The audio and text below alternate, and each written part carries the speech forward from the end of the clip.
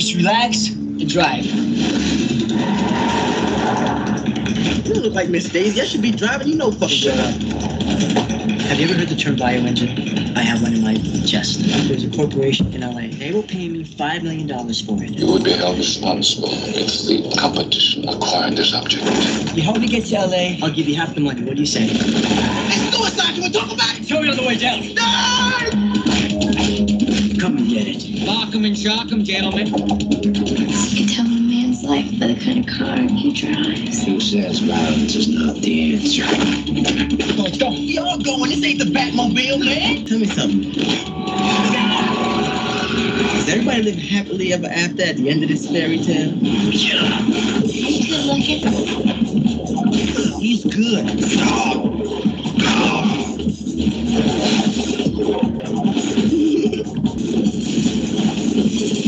Drive. This is the original Five Fingers of Death right here. Welcome to Small Screeners, where we look at direct-to-video and made-for-TV movies. I'm Chris. I've got AJ here with me as usual. Say hello, AJ. What's up, everybody? So we are here to discuss Drive, which is a 1997 direct-to-video action film starring Mark Dacascos and Kadeem Hardison, and directed by Hardison, that's right. And directed by Steve Wang. Just real quick before we jump in, I'm going to do a little plot summary. The plot concerns Hong Kong Special Agent Toby Wong, who has had a bio device implanted in his chest, fleeing Chinese operatives and assassins as he attempts to sell the device off in Los Angeles in order to keep it out of China's hands once Hong Kong reverts to their control. Malik Brody is caught up in the chase early on, and after forging an uneasy alliance with Wong, helps him evade the assassins and attempt to make it to L.A. So this one was an AJ pick. I had never seen this before, but this is sort of the type of movie I had in mind, you know, when we decided to start doing this podcast, doing direct-to-video and made-for-TV stuff, because it's like... Because it's fucking awesome, right? Well, it's an action movie, you know, with really simple plot, but a lot of cool action stuff in it with stars you may have heard of thrown in, and just stuff you would see at the video store in the mid to late 90s that you were like, oh, that was never in theaters. I guess that's made for video. But I never watched this one. So I guess you had an experience with it in the 90s when it was released. Yeah, because it came to HBO. It was one of those. Very lucky. Not the same deal as Freeway, which we previously covered on a previous episode. Go listen to that one, folks. It's awesome. Also starring Britney Murphy. And they were made, I think, a year apart. Wasn't Freeway 98? I think it was 96. No, Freeway was the year before. My bad. Yeah. This is 97. But still a year apart. And yeah, I had seen, like, I'm sure ads for it on HBO that it was coming. And I was like, hell yeah, because I'd seen Only the Strong with Mark Dacascos and had loved it. And I was like, I thought that dude was going to become a big old star. Do you know Only the Strong, the Capoeira Dangerous Minds movie? You've told me about it before, but I've never seen it. You should watch it. Anyone listening should watch it. It's total 90s cheese awesomeness and some great fights, some really good fights. The director of Bloodsport and Double Impact, Sheldon Lettich, I want to say. A couple of JCVD classics for people who love those late 80s Jean-Claude Van Damme movies. But yeah, Only the Strong is great. So I was really pumped to see anything else that would be starring Dacascos. And when I saw this ad, I was like, hell yeah. I watched it and I expected, you know, something that would be fun. That's what I hoped for. Mm-hmm. And I was like, I know that guy can kick ass. I want him to kick ass. I did not know what I was in for when I saw Drive. I was like, this is some shit. Very Hong Kong influenced in its stunt work. I'm sure we'll get into that. The coordinator and everything, a Power Rangers veteran, among many other illustrious credits to his name. But it just had an energy to it that I had really only seen in Hong Kong movies, movies from, you know, Japan, or, you know, some of the few Korean ones I'd seen, just the Asian action movies, you know. Yeah. And it was super cool to see something like that. It was a little bit of a low budget. But they had plenty big explosions and shit. Right. Yeah, the budget was for squibs and blanks and explosions. That's right. and whatever pads, the stuntmen were wearing, or, the payouts for their family when they died. It's not all that bad, but, some people did fall from some heights and bounce off things. And I was like, some backs do look like they get broken in this movie, folks. They bounce off pipes and shit in the most painful ways. It's wonderful.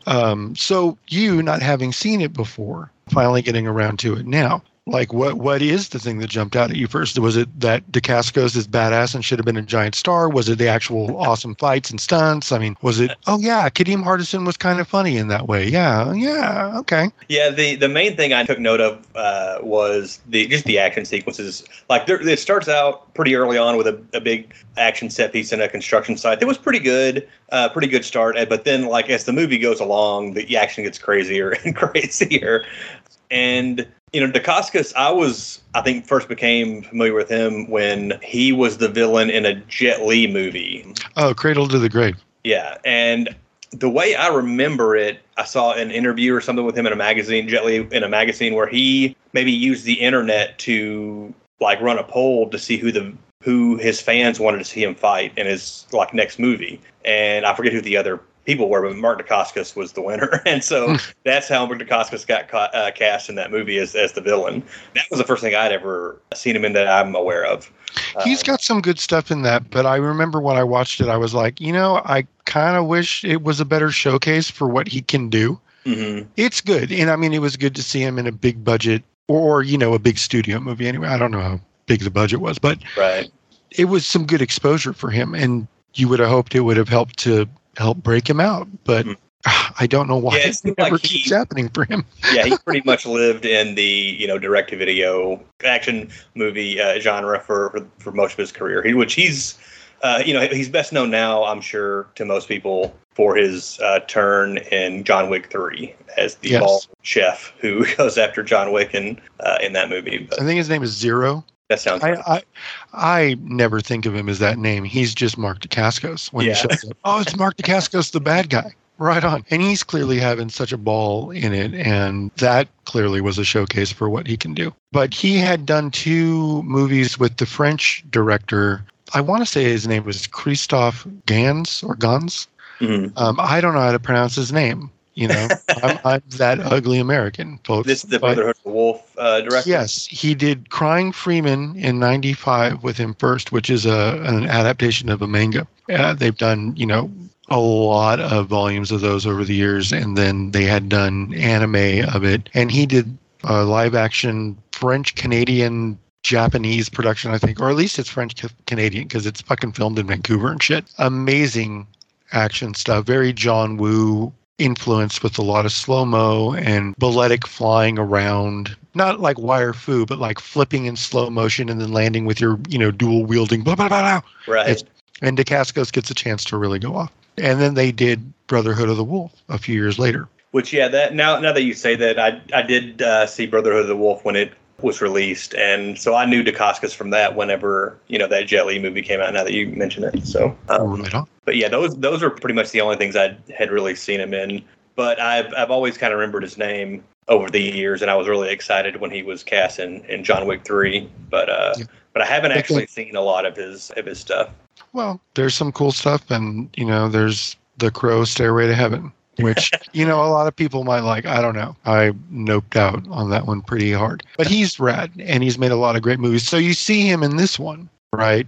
And like, what do you think about the showcase it gives him here? It's really awesome. Like you mentioned capoeira, which is like the Brazilian like dance fighting. It is indeed. Martial art, which is cool for film especially. Sometimes it can it almost kind of evokes wushu, which is what Ray Park does, like in Phantom Menace and some of his other movies, with a lot of like leg work and like high kicks and jumping around a lot. It's kind of, again, it's kind of dance-like. Very, when you slow it down on film, it's very graceful and fluid, and the moves, and it's beautiful. And yeah, capoeira is like that. But all I ever heard about capoeira in terms of it being an actual system, an actual fighting style, is that people who really know how to use it, who are expert in it, it's really fucking effective and lethal. It's hardcore. Like everyone's like, oh, that's the dancey thing.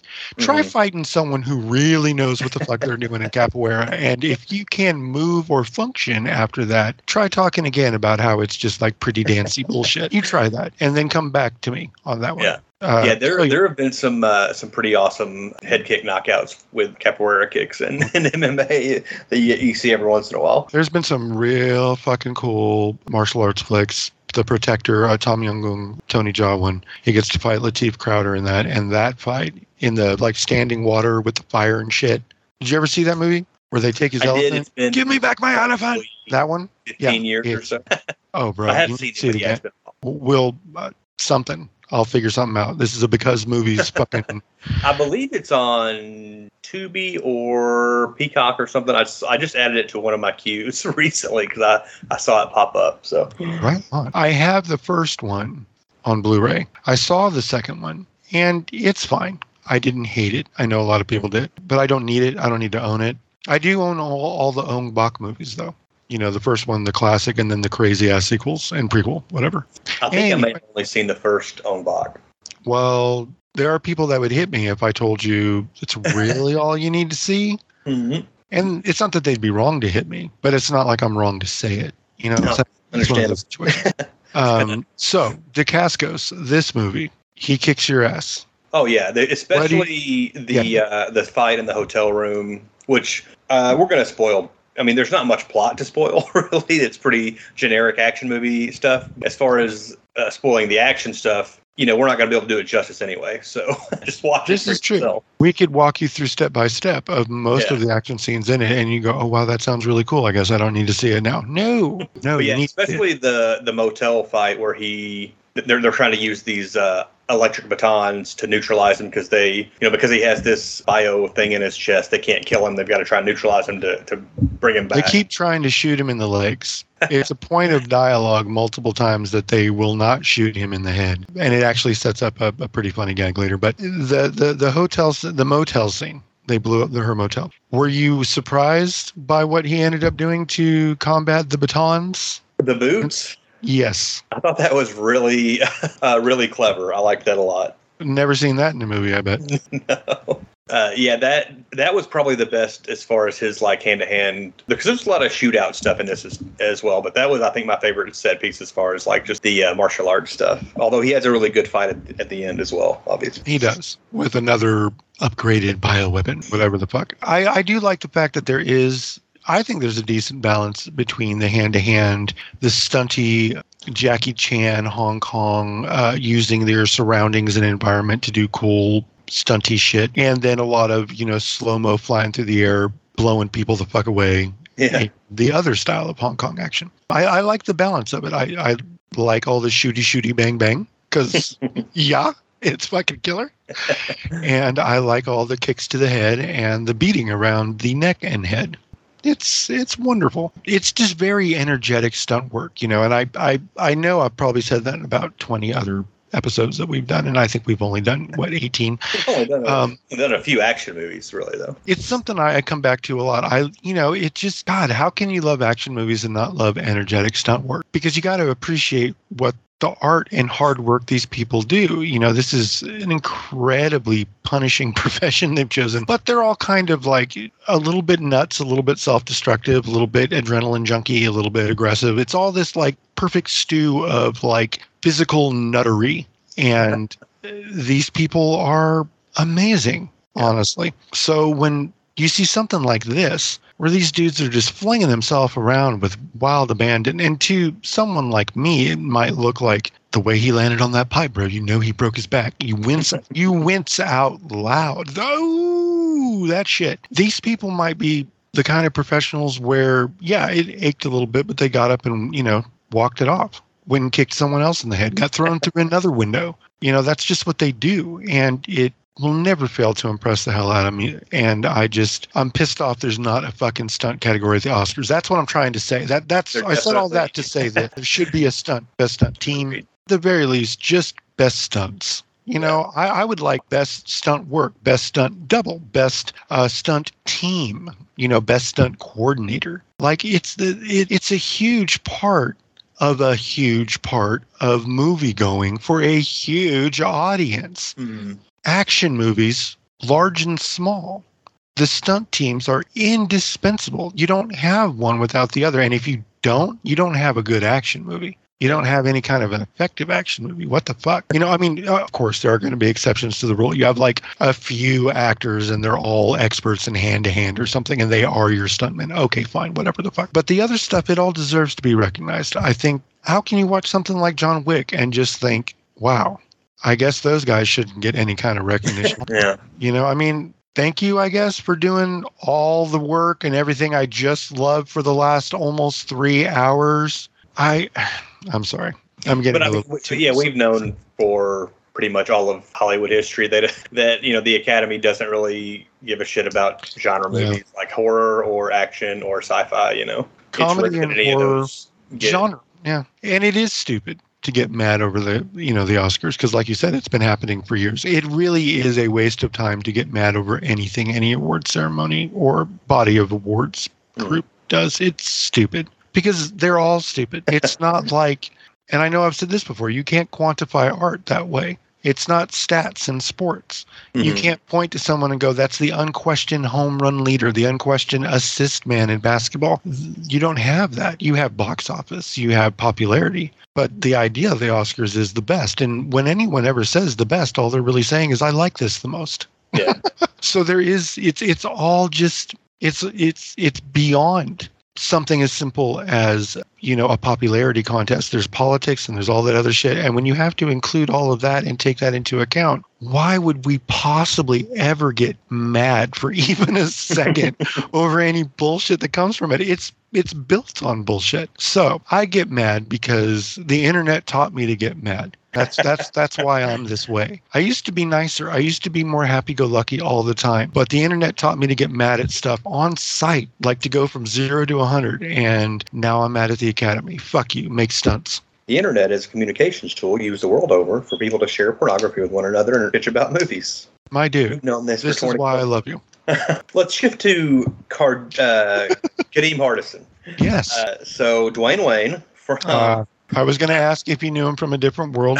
Question asked and answered. Pretty much the only thing I did know him from. I knew he had been like, you know, this is an action movie with a badass in the lead, and Hardison is basically taken on the trope of the funny sidekick in this movie. Oh, you mean Rob Schneider in Judge Dredd? Sure, that's one example. That's not a good example? How about Rob Schneider in Demolition Man? No. Rob Schneider in nothing. You will get nothing and like it. But yeah, Hardison, I really don't know much else. I do remember him being in a different world, and I must remember seeing, I never have seen this movie, but I must have seen maybe ads for it on HBO or at the video store. I saw the box or whatever, because I do remember always thinking he was in some straight-to-video action movies later in his career. This may be the only one, but I do always remember thinking that. I don't know if I ever saw him in anything more like this. I mean, obviously, he would pop up in a lot of shit. You know, White Man Can't Jump, Vampire in Brooklyn. You know what I mean? Oh, yeah, he was in that. Yeah, even the cool little, like, blaxploitation, low-budget, distributed by Troma, Death by Temptation. I love that movie. It's so fucking good. Yeah, if you haven't seen Death by Temptation, y'all, please go see that movie. It's cool. Yeah, Joe Bob had that on his show, I think last year, so I was able to watch it. I'd never heard of it before. Right on. Did you dig it? It was pretty cool. It was better than I expected it to be. That's for sure. I really don't think they had a lot of money at all, but it's got some real cool visual stuff. I mean, it's just it's a groovy little movie. I really love it, and I think he's legitimately funny in it. Kadeem Hardison could be funny, man. Yeah, I think there's probably a lot of people that don't believe that now if they even know who he is, but he really could be funny. That's why he had a career. He was funny. I really liked A Different World as a kid. I don't remember much about it now because I haven't watched an episode in 30 years, but he's pretty good in this. He is probably, the script doesn't do him any favors. No, he improvised a lot of that, dude. Yeah. I think a lot of that is on the cuff on the day. Right, and I don't think that's his best attribute. He's got good comic timing. He seems to be like a generally funny person. Most of the what seems to be ad libs I don't think work very well. It is pretty goofy, and I know that he gave Britney Murphy the chocolate boy wonder or whatever the fuck she calls him. He suggested that to her. I mean, so it's all very... Yeah. It literally seems like he came up with it literally while the camera was rolling or a second before. So no, it's not going to be top shelf work, and I'm not trying to champion or defend anything like that. But I will say that the constant little jokey bullshit kind of endears you to the movie, because while it doesn't all exactly land, it does create a tone of general jokiness where even when someone is surprisingly de-handed by a chainsaw, which is surprising when it happens, because you see the chainsaw get introduced into the mix and you're like, oh, okay. But you don't think that's going to happen. Right. When something like that happens, it makes you laugh. Because the movie, something crazy and violent or a little bit that might be a more off-putting in a different movie.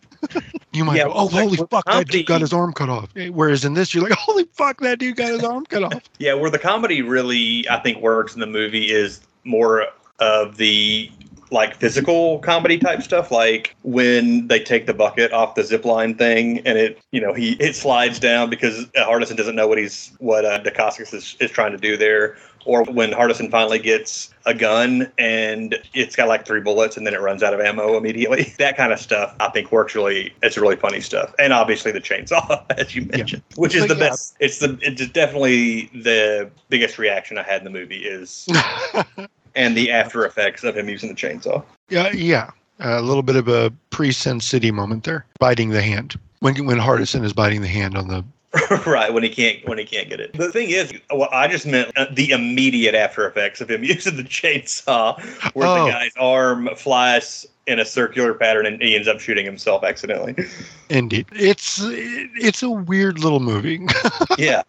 It definitely does have a weird sense of humor about itself. It doesn't take itself seriously, which again is part of what is so endearing about it. Obviously, the action is top notch, and that's why we're all here talking about it and praising it, really. If it was shitty action, we would not be recording this episode. But above and beyond the action, it's a fun little movie, and it does feel little, even though there's big explosions and stuff and plenty of cool hand-to-hand, and like Chris said, a healthy budget for the squibs. It's just it feels like a fun little movie. It feels like exactly what it is, in the sense that it's the kind of thing you discover on HBO, or nowadays something that not many people know, and you find it streaming, and it makes you want to tell your friends about it. It's one of those that you share. It's one of those that you pass around. I mean, maybe people don't do that anymore, but it's the kind of shit we did that with, and that when you were hanging out with your friends in the next couple of months after seeing it, you made sure you rented it again, or you looked on HBO and you invited your friends over the next time it came on, that kind of shit. It's one of those. It's just really cool. I mean, I have to assume you're pretty glad you came across it now, and that I was like, hey, Chris, let's do this. Pretty happy, right? Sure. Absolutely. That's the kind of thing you want to do with it, because I'm happy that he's happy. You want to share it. It's the kind of cool awesomeness that is fun to share with like-minded folks, which is really what this podcast is all about, I think. We're just bullshitting about stuff and hoping that it's the cool kind of thing like this, or Freeway, or, Demonic Toys versus Doll Man. Oh, wait, no, not that one. Not that one at all. The opposite of that one. I'm sorry, I'm kidding. I got to do it. But yeah, so... is this the kind of thing that you would want to get on Blu-ray? They just put out that new MVD label. I think that's the one I sent you, the Miami Blues. Right. They just put that out, and it's on Ultra 4K or whatever the fuck. Well, I don't have a 4K player, but now do you have the new Blue, right? I do not. Of course, because that's the way the world works. I saw you reference it on Twitter, so I thought maybe you already had it. No, I just wanted to make sure that people knew there was one, because I know fair decent amount of the people that I follow on Twitter that are super into action, they've already got it. This is like a whole grail, lost movie for a lot of people. But do you know if the Blu-ray has the alternate cut on it? The original director's cut or whatever? Yeah, it's supposed to. That's cool, because I would be curious to see that version. I do not have that version. The one I watched, like I was going to say, about a year or so, maybe a little more, before they even announced that they were releasing that, I wanted to watch it. And I found a copy of it on Amazon, the Amazon streaming stuff where you can buy a digital copy. And it was like $6.99 or something. I was like, okay, yeah, just to have it, just to be able to watch it. And so I got it, and, I watched it with my wife, and she loved it, which surprised the shit out of me. She thought it was great. And then, of course, the boutique label puts out the blue, and it's like, I could have waited just a little bit longer. So I haven't pulled the trigger on it yet because I do have it, but I'm going to at some point. It's just too good a movie not to have a copy of in your collection. Yeah. What do you think about John Piper Ferguson, who is... Loved him. the redneck hitman. Yes. I said redneck hitman. You said hillbilly assassin. They're one and the same, folks. It's, tomato. Yeah, I had seen him in something else. Do you remember Fear Itself, the offshoot of the Masters of Horror thing? Do you know what I'm talking about? I never saw any of it, but yeah, I'm aware of it. The one that Drew McWeeny and Bella Swan. Drew McWeeny and Swan wrote that, Skin and Bones, directed by Larry Fessenden, I want to say, also starring Doug Jones. That's cool. It's like it has to do with the Wendigo and that whole myth and everything. And it's killer. And John Piper Ferguson is the dramatic lead of it. Doug Jones is really kind of the main guy, but you should see it. I don't want to ruin it for anyone who's going to see it. But John Piper Ferguson has the meaty dramatic role of it, and he's really good. And it's a great script too. I mean, I was really impressed with Larry Fessenden. Does a great job. It was one of the best episodes of that whole one season experiment they did with trying to move Masters of Horror from Showtime to NBC. One of the more effective episodes. But anyway, yes, I like him a lot. I thought he was very funny in this, and I will stop babbling. You go ahead. I just was going to say he kind of, especially early on, reminded me of, he kind of seemed like a poor man's Brad Dourif. But I did like him, and I liked him more as the movie went along, especially by the time he got around to the point where he's using the electric baton thing to light his own cigarette. And, his outfit, especially early on, it almost was like he was trying to look like Bram Stoker's Dracula. Okay. That gentleman version of him with like a top hat or whatever. Mm-hmm. But yeah, I liked him overall. I thought he was a good foil for the Dacascos and Hardum. Yeah, I mean, because he brings a completely different energy to it. Mm-hmm. And it's just a likable, I mean, in a really shitty asshole kind of way. He's fun to watch is what I mean. He's fun to watch. There you go. So yeah, I liked him a lot. And that's really it, aside from Assorted Stuntman. I mean, no, that's not fair. Tracy Walter, the great Tracy Walter from Repo Man and Conan the Destroyer, Batman, Bob in Batman, 89. As one of Ferguson's henchmen. Yeah. Who the movie wants us to believe when you put a mask over him is like ripping off all this amazing martial art fucking karate shit. And it's like... Yeah, I noticed that too, yeah. I 100% believe that Dacascos has a fucking super bioengineered implant heart in his chest that makes him into like a super soldier. I do not believe that Tracy Walter is a martial artist, but it's cool. We need to talk about Britney Murphy because, bro, from the moment she is on screen, she's at 100. Oh, yeah. Okay, she's ready to play. She's doing that weird fucking thing. We talked about it in much the same way. Yeah, the Freeway it's thing. Similar to the weird character she was playing in Freeway in the last episode we covered. Well, it's funny because we just rewatched Drop Dead Gorgeous tonight. Have you seen that movie? I never saw it, no.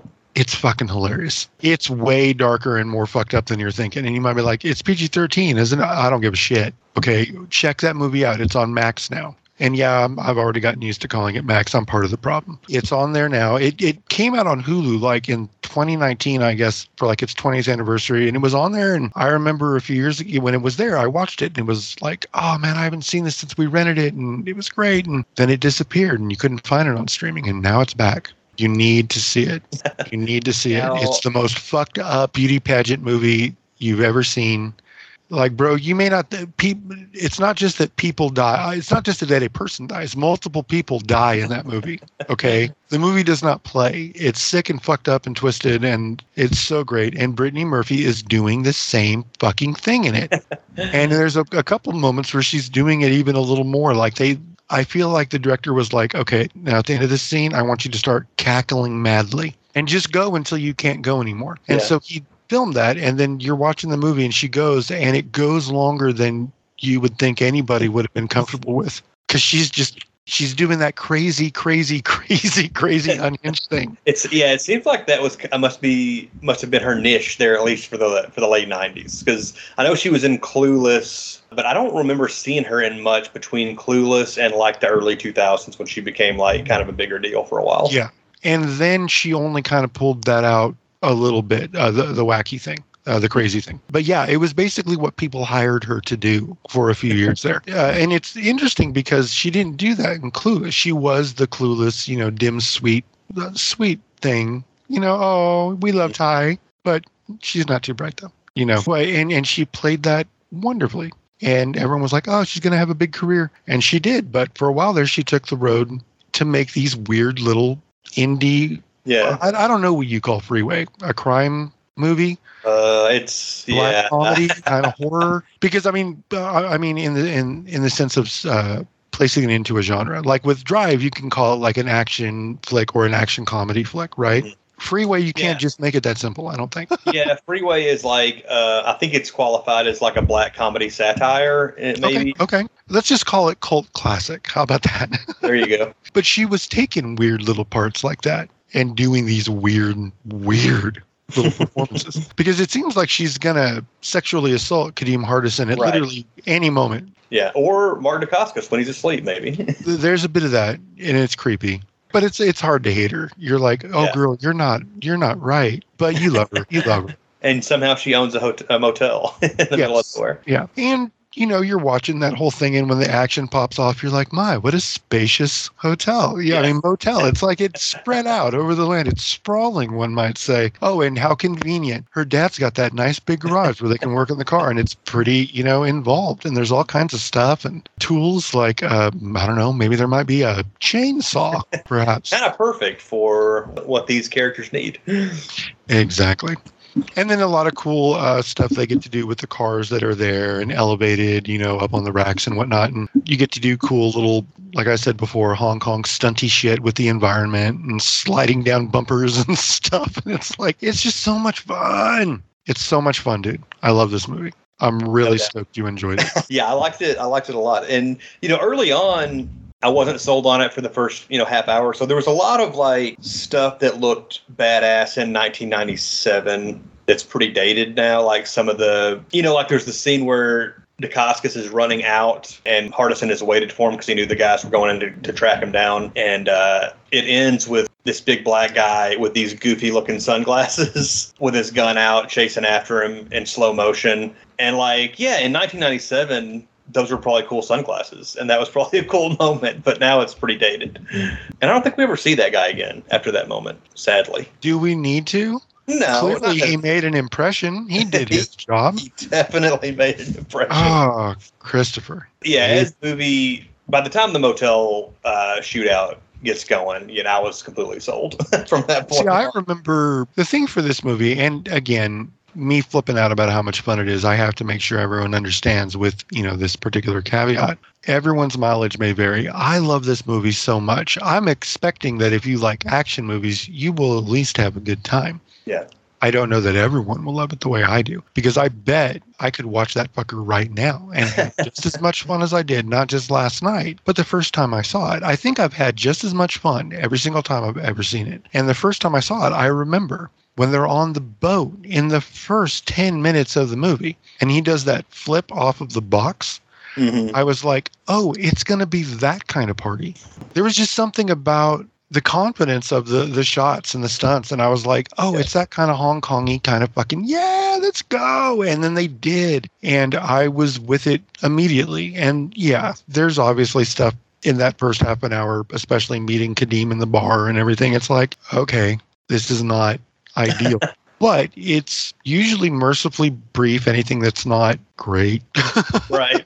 It's just stuff you got to get through to get to the good stuff, which a lot of even really great action movies, even like big budget, action movies have that stuff. This is true. This is true. We're here to see what we're here to see, and we sit through what isn't what we're here to see to get to it. And the good stuff in this movie more than makes up for any shortcomings, in my opinion. It's just, the first time I saw it, I remember when that boat thing just started kicking off. And it's not really involved, but even just the way he does that side roll flip off the edge of the boat to like escape, little touches like that were just the kind of thing that made me feel comfortable that I was in good hands. People who knew what they were doing, and they were going to give me the kind of action experience I wanted. I could sit back and not worry, like, is this going to be good? I felt like I could trust the movie to deliver, and fucking brother, deliver it did. So for you, after getting through the questionable stuff, we get to the motel, you realize you're all in. Do you think it went up another level with the extended climax at the nightclub / Dave and Buster's mutant fucking... Yeah, I mean, the first time they drive up on this nightclub, I guess, that's a CGI model, right? Like a really bad one. To be honest, I just kind of went, oh, that's a thing. I don't really focus on it that much. I can't say if it's like an early bad CGI model on this, low budget flick. It probably or is. A model, maybe like a miniature that just looks kind of bad. Or I hope not, because that person, I hope they have rethought their career or improved greatly in the years since. It could have been, a matte painting that touched up with some digital effects or something. Who knows? But they do have like a practical rocket and everything when they actually, and the interior of the club doesn't look too bad. It's got like a NASA theme, with the bartenders wearing a flight suit basically. And yeah, it's big enough. It's busy enough in the terms of the things that will catch your eye or be like, oh, okay, that's different. And it's got enough levels and little rooms or areas within itself that lend itself well to action that moves around from one part of it to another, or have different action fights or shit going down in different places at the same time, whatever. And it's littered with civilians that can be mowed down indiscriminately by the bad guys. Indeed. And the weird fucking businessmen who whatever the fuck, those I'm glad they got shot fairly quickly. They were in the way really for what I wanted, which was Mark Dacascos laying waste, and I got that. Yeah, I don't know, the motel sequence had probably my favorite like martial art fight. You mean the motel in the garage, that whole part? Or are you just talking about in the motel room? I'm just talking about in the room with the electric baton guys. But the final big action sequence in the nightclub or whatever is a lot more elaborate. There's a lot more stuff going on, and we have the upgraded model, showing up for a mano-a-mano fight with Dacascos as well. Yeah, the only one who ever really gives him any kind of an issue in the movie. Yeah, and almost kills him. Yeah.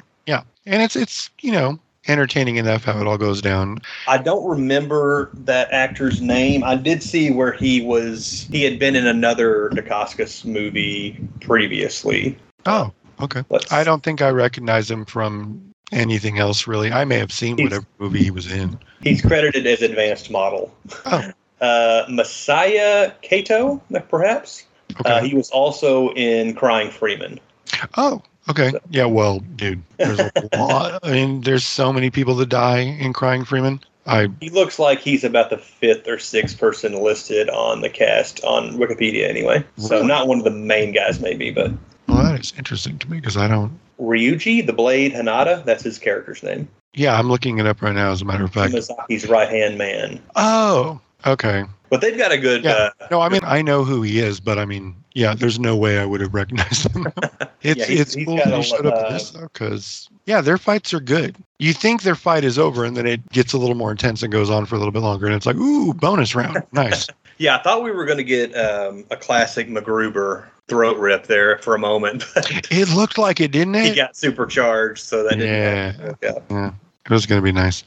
But anyway, I mean, so yeah, it ends cool enough. I understand why you like the motel fight the best. That is really cool. And they also, like in the big nightclub sequence, you have, I mean, a ton of guys going after Dacascos while the upgraded model just kind of watches, like the short Asian guy in the Simpsons clip. But like there's guys on motorcycles, so Dacascos is fighting those guys off. I don't know where they, I don't know who they work for exactly, but they're in there. They work for John Woo, and they're on loan. But yeah, there's a lot of cool stuff in that final action sequence. Yeah, it's just again, it's very Hong Kong inspired or influenced or or adjacent, because I'm sure a lot of the stunt team are Hong Kong vets and professionals and stuff, especially considering the stunt coordinator.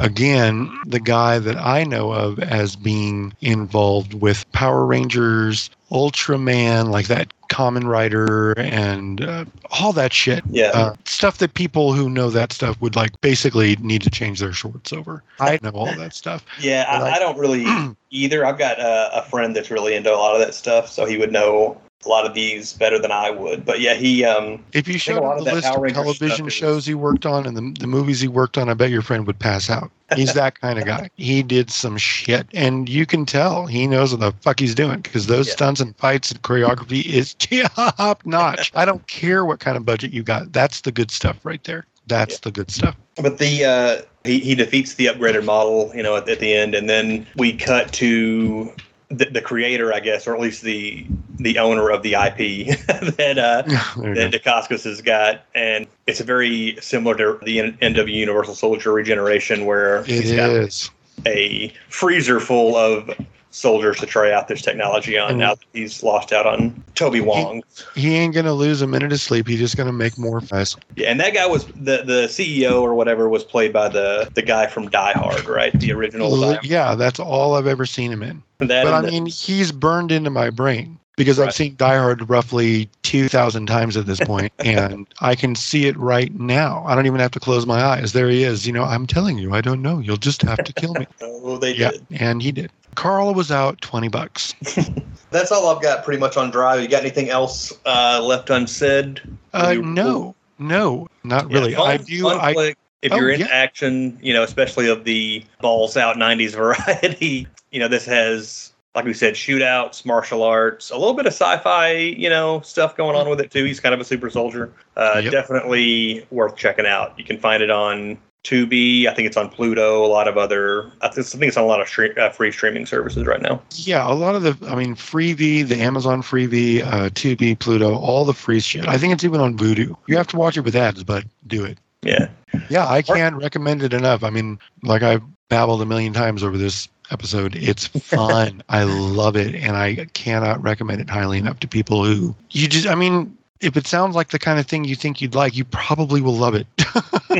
It's just one of those. You hear Kung Fu and Mark Dacascos, and you go, yeah, I think that would be, yes, go do it now. And again, thanks for bringing this one in, because, the direct-to-video stuff from the mid to late 90s of, like, where a lot of genre movies ended up, that feels like a lot of not only actors, but also, like, stunt coordinators and directors and screenwriters, like, they were trying to get their start in direct-to-video stuff before they, moved on to mainstream, Hollywood stuff. So there's a lot of good stuff out there. I'm excited to get to even more of it. So I'm glad you brought this one to the table this month. You are more than welcome, and I hope other people check it out. That's all I hope for. It's killer. We didn't really talk about Steve Wang, I don't think much, the director. Can't remember what else he has really done. It looks like he was co-director on The Guyver. Yes, and then sole director on Part 2. Yeah, which I think is much more celebrated. Yes, it is. Power Rangers Lost Galaxy. Wilder. Oh, I didn't know he did.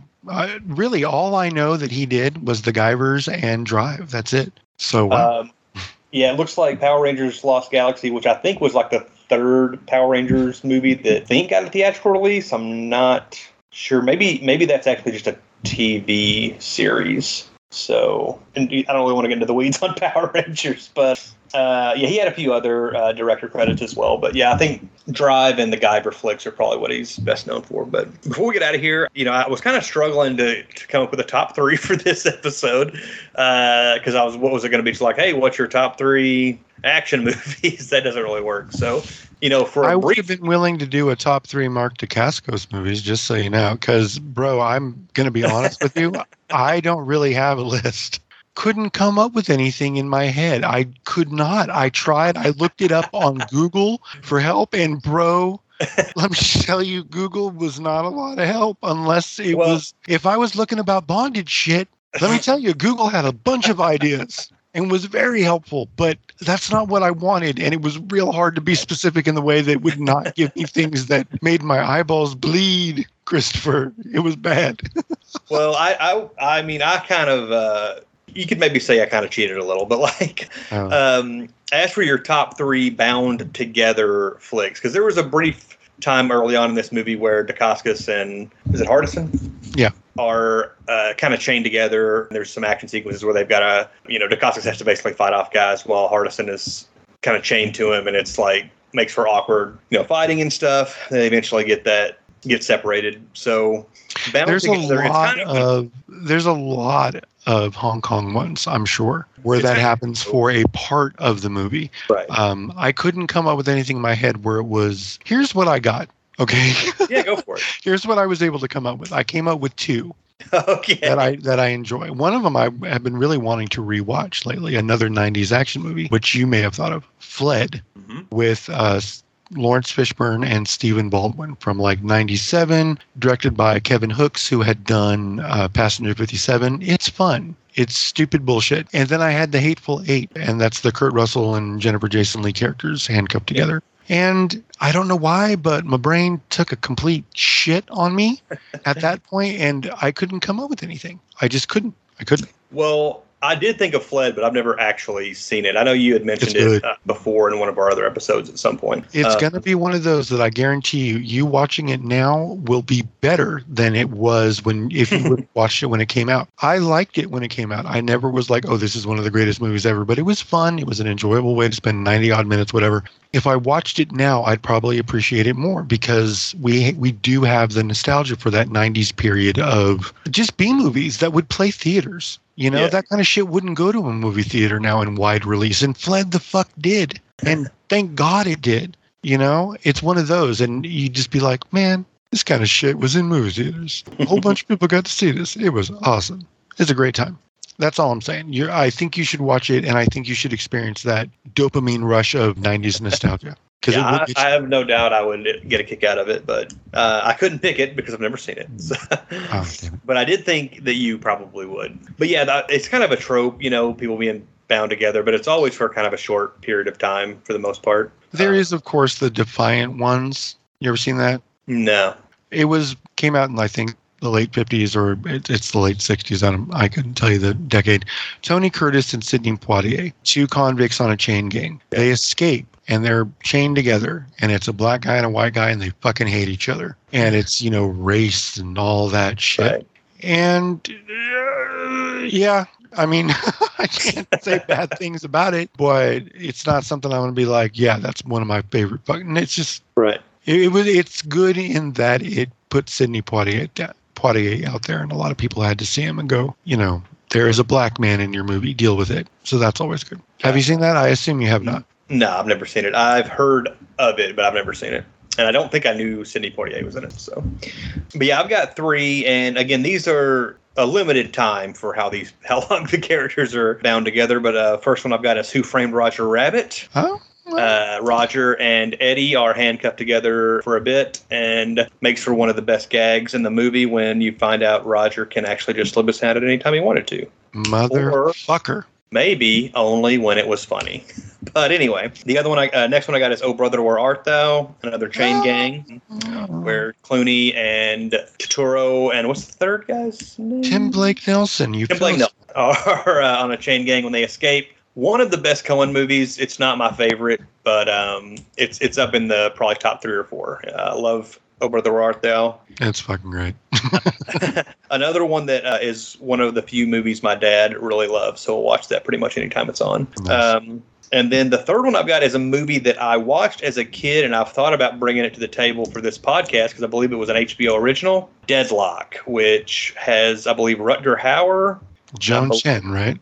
I was going to say I can't remember the female lead's name, but they're in like a futuristic prison. Yes. Where they have these collars on, and the way they keep the prisoners in check and from escaping is you don't know who you're connected to in the prison with the collars, but if you are, I don't know what, maybe more than a quarter mile away or something, both of the neck braces blow up and blow your head off. So see, I've never seen that, but you said Deadlock, and I'm like, I don't know it. And then you say Rutger Hauer, and then I see the VHS box in my head, and I see his face and her face, and I remembered it. I've never seen it. I believe you can. I don't know if it's available to stream anywhere for free, but I know that I've seen it on on YouTube, a copy on YouTube.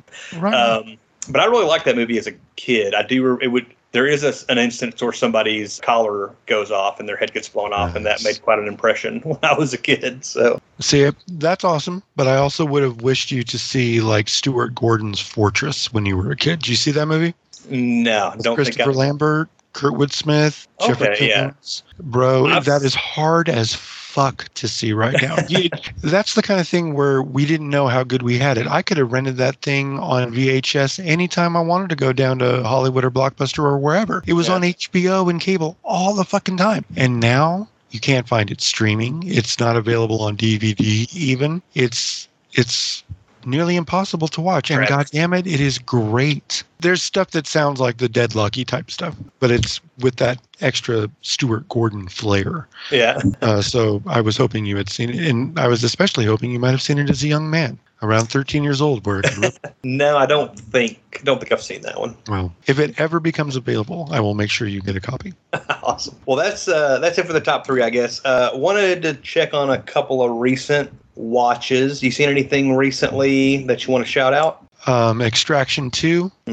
If it wasn't for John Wick 4, that's the best action movie of the year. Easy. Nice. It's for me 5 out of 5 stars. I liked the original a lot. I think it's probably one of the best action movies of the 2020s. Yeah. Just in terms of that kind of action movie and what it delivers, I think it's fucking killer. And I think Extraction 2 is better in every single way. Every single way. Cool. The action in it is, it's what I want from a movie like that. So that's really what comes to mind is Extraction 2. You seen that yet? Yeah, I'm looking forward to it. Aha, I've seen something you haven't. You suck, man. Well, I'm planning to Usually it's me. I'm planning to watch Extraction, the original, for another project that I've got. And I wanted to kind of watch that one first again before I watch the second one. So. Oh, okay. I was very disappointed with you for a second. I thought you hadn't seen it. No, I've seen the first Extraction. I was going to ask you what the project was. Is it Chris stopping being lame? I'm kidding. But I mean, that popped into my head, so I had to share it with everybody. But no, it's really good that you've seen it. And I'm just a random asshole. You don't need to hear me. A couple that I've seen recently, I believe we talked a little bit on maybe off mic about Evil Dead Rise. Yeah. And I think I talked about it on another podcast, but I wanted to get some of your thoughts on the record for Evil Dead Rise. Oh, I thought we did talk about that on the record. I was thinking maybe you hadn't seen it yet when we recorded. Oh, okay. What do I think about Evil Dead Rise? Jesus Christ. Do you really want to know all this shit, Chris? I will make it quick. I think it's one of the best in the series. Yeah. I can't figure out how it couldn't be, because I will tell you, I was not sure about it at first. Yeah.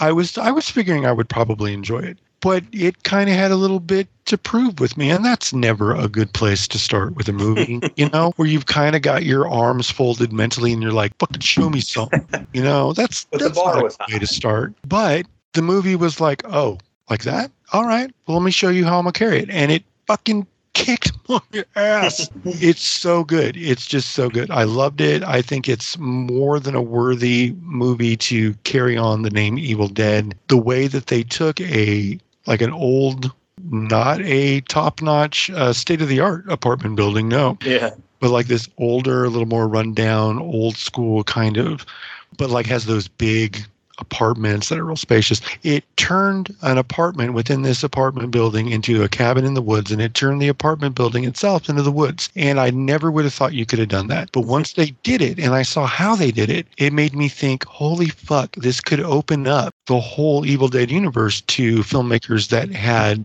style, creativity, a little bit of ambition, all the things that this guy brought to this one. Lee Cronin, the Irish filmmaker, but he really went hard. The movie goes hard. But you could do this like on a plane. You know what I'm saying? It showed how you could take the format and that sounds like blasphemy, I'm sure, to some people. Evil Dead on a plane?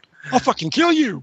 Well, they've already done Evil Dead in the Middle Ages, so. You know what I'm saying? But it's still the same. It somehow has the same structure as an Evil Dead movie, even though it's a completely different setting. It figured out how to move it and yet stay true to everything that had come before it. The Cabin in the Woods ones. I guess I'm moving Army of Darkness out because that's such an outlier, you know, what I mean? Structure and story wise and all that stuff. Love it though we do. It's not really the same kind of movie as the other two are. And then in 2013, very much falls into that. I could not be more happier with it. It is one of the best surprises of the year for me. Yeah, I liked it a lot. It's going to be a Blu-ray purchase for me for sure. But I will say it is probably my least favorite of the Evil Dead movies, but that's mostly because of how much I love all the others. See, here's the thing. I don't want to rank them. Because Yeah, I don't know where I'd put it. And if I might very well end up with it in the last spot. And I love it so much, it feels wrong to say that it's somehow, you know, the least good. I don't know. I did like, and, you know, there's some mild spoilers here. So if you haven't seen it, you can skip ahead, you know, a minute or so because we're going to move along shortly. But, you know, bringing in, you know, a new book and the new recordings of, you know, these priests that had the book, you know, I guess it's supposed to be in the 30s or something like that. And I heard on, maybe it was Lee Cronin had said, maybe on one of those, I heard him on Mick Garris's podcast and maybe on the Joe Dante podcast, but I think just for him, as far as headcanon, I don't think he made this official as far as like, this is officially canon, Evil Dead canon or whatever. But for him, like, there are 3 books and you see the 3 books in Army of Darkness. And, you know, when Ash has to choose one. And those 3 books to him are the book from Evil Dead and Evil Dead 2, the book from 2013 Evil Dead, and then the book from this Evil Dead. So there's 3 Necronomicons, and those are the ones that, you know, Ash was picking from or whatever, which I thought was an interesting concept or whatever. So I love that as a little wrinkle to the lore or whatever, or just a way that some people can kind of fucking calm the fuck down about this doesn't make sense. This doesn't really line up with blah, blah, blah. Well, it's because it's the 3 different books, asshole. Okay, shut up. People need to be told that sometimes. Just a wizard did it. You know, no one ever did it better than that. That's exactly right. Anytime that happens, a wizard did it. Yeah. Another one I saw kind of recently, I don't think I've mentioned it yet, Cocaine Bear. Elizabeth Banks flick that I think it landed on Peacock a while back, so I caught it on there. I liked it quite a bit. It's, you know, I don't want to be critical, but I don't want to overpraise it either. It's a good movie. I think I was maybe expecting it to be a little crazier than it actually even was. But it had its fair share. You watched a movie where a bear crazed on cocaine openly ate out the innards and body parts of someone on camera graphically, and you thought it wasn't hard enough. But it is a lot of fun, and I really liked it. I'm sure I'll watch it again.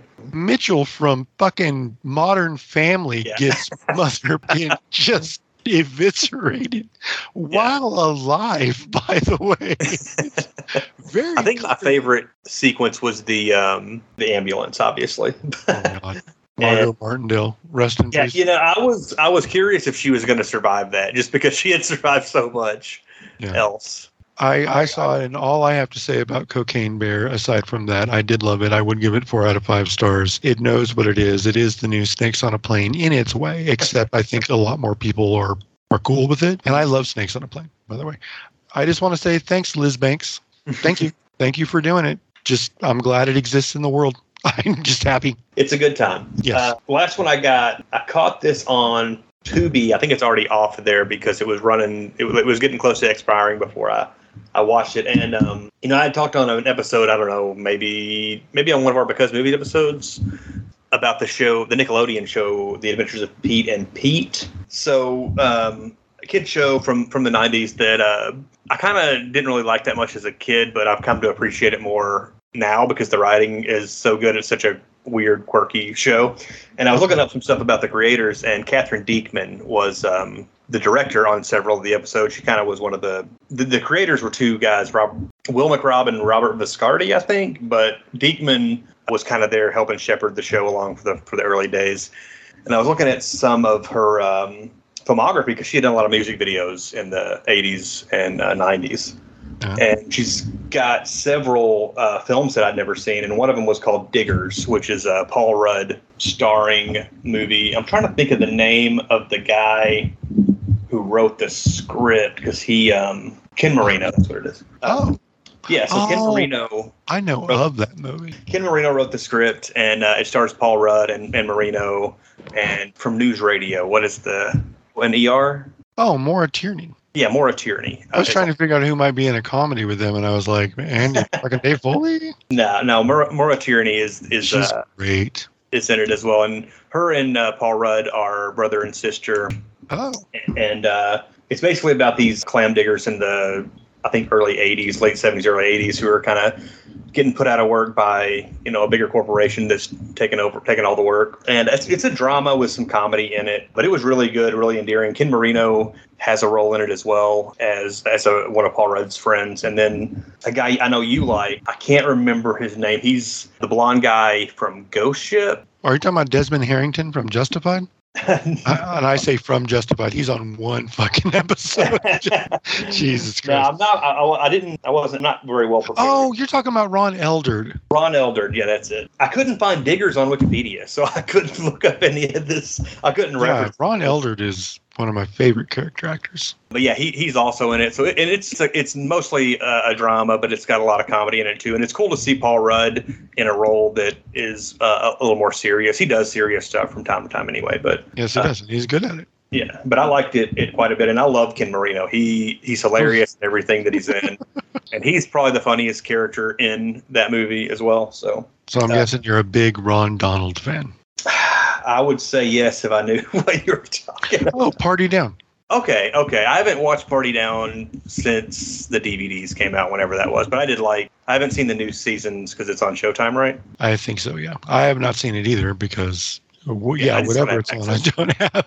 But yeah, I did like a Party Down. I first came to know him from Veronica Mars. He was the sleazy PI, and then he was great in Role Models as one of the dads. But every time he pops up in something, I love him. I know him from where a lot of people know him. We're all very lucky in that sense. The State. I used to come home from high school in, I want to say, my senior year, and I would turn on MTV and watch the sketch show The State. And how lucky I was to get to know all those people back then, because they are still making shit that I watch and enjoy now. The movie I talked about earlier from 1999, Drop Dead Gorgeous, was directed by a member of The State, Michael Patrick Jan, who also recently just put out a horror movie. Have you seen this insane new trend that's so awesome because of Jordan Peele's success and Barbarian? Where apparently, if you have any kind of experience in comedy, but have always wanted to make a horror movie, they're giving you the resources to do that. Michael Patrick Jan, have you seen the trailer for that Western horror flick called Organ Trail, but like organ like body, human organs? Trail? I don't remember if I watched the trailer or not. I don't think I did. I saw it pop up on like YouTube, but I don't think I should watch that trailer. It's got Sadie Sink in it, other cast members I can't remember right now. But yeah, that's Michael Patrick Jan, whose only other movie that I know of was Drop Dead Gorgeous. And now they've let him do this horror movie. And Joe Latrulio from Brooklyn Nine-Nine and The State just put out his movie, which is like a horror thriller or survival thriller or whatever with horror elements, which is nuts. It's like, okay, awesome.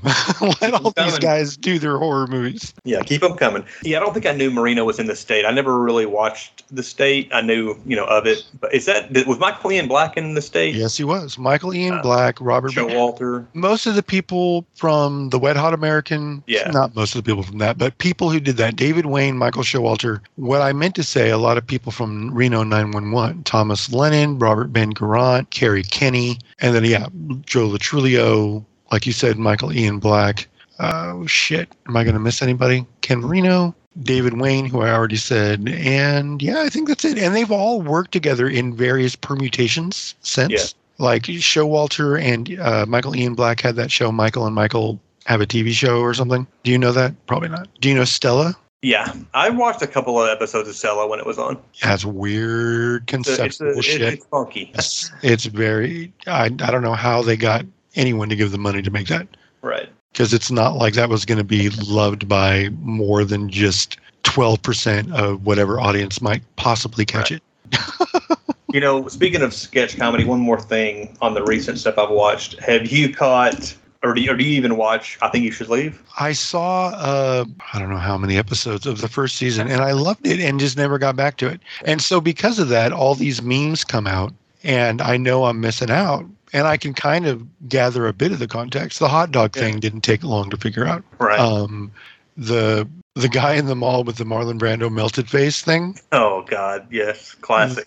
That's just nightmare fuel in picture form. I don't know if I ever want to see it in motion. Are you kidding me? I might think it's going to come out of my TV and fucking steal my soul. But yeah, the third season, the great thing about that show is, each episode is like 15 to 17 minutes, 4 or 5 short sketches, and then, it's on to the next. And so the full season is like 90 minutes, maybe 2 hours. I think there's 6 episodes per season. So yeah, I that's a show I love. And sketches, the quality varies between them, but it's a show I can barely recommend to people because I never know, like, the comedy is so out there on that I can see some people just being like, this is just dumb. But I mean, it lands for me almost every time. So stuff like that is hard because you have to be careful with recommending it, because that's like, once you've done it, you can't take it back. Yeah. That's one of those where that person may never take your fucking recommendation about anything humor related seriously ever again. Right. They might go, oh, okay, yeah, sure, I'll watch that. And then the moment you're away, they're like, fuck, dude. After I think you should leave, kiss my ass. Those kind of things I understand. You got to be careful where you do and don't, because you can ruin friendships. It's just, it's tricky. But high recommendation from me anyway. But cool. I guess that's all I got for this episode of Small Screeners. You got anything else before we roll out? No. I think many more gold I'll save for down the road. Because I think I've done my best to derail this particular episode as thoroughly as I can. So I'm gonna cut my losses and say, watch Drive. Well, let people know where they can find you on the internets before we roll out of here. I am currently on Twitter under the name AJ is the Haunted Gels of Mario Baba, because that's just the asshole I am, which is at Haunted Gels. And I'm also on Instagram. I believe I'm Alberto AJ Man, and I'm on Blue Sky under the username AJ McCready. What about you, Chris? Find me on Twitter and Instagram at BrodyMan34. You can also find the Twitter and Instagram pages for the show at Small Screeners. I've also got another podcast I do with my buddy Jesse Starcher, along with some other people, on 90s comics called the Unspoken Issues podcast, where we cover 90s comic books. And I think that's going to do it for this one. Next week, or next month, or next episode, whenever it comes out, because it's probably going to be more like 2 weeks instead of a month this time. But or Christopher. Next time out, we're going to talk don't know what he does. A little true crime. See y'all next time. Peace. It's the kind of town where people want to raise their children, serve their community. But something is about to happen. You see, Peggy? We're trying to get her, but no one answers. That will rock this town off its very foundation. Oh, my God. The police say that they've got your fingerprints and your footprints at the scene of the crime. Next day, Morrison, you're under arrest. You're nothing but a murderer. Peggy Blankenship was your friend. You just chopped and chopped and chopped on her. She's not insane. Woman whacks her neighbor 40 times with an axe, but she's not crazy. You ever have any serious problems in your marriage? You ever had an affair? I did, yes. Well, you managed them for ineffective. There were fingerprints left by the killer all over the house. There was hair left. There was blood left. Whoever did this had enough damn composure to take a shower before leaving. So I can't have you lying to me. I want you to tell me right now who you're covering up for. Brian Dennehy, Barbara Hershey. I'm a good person. Killing in a small town.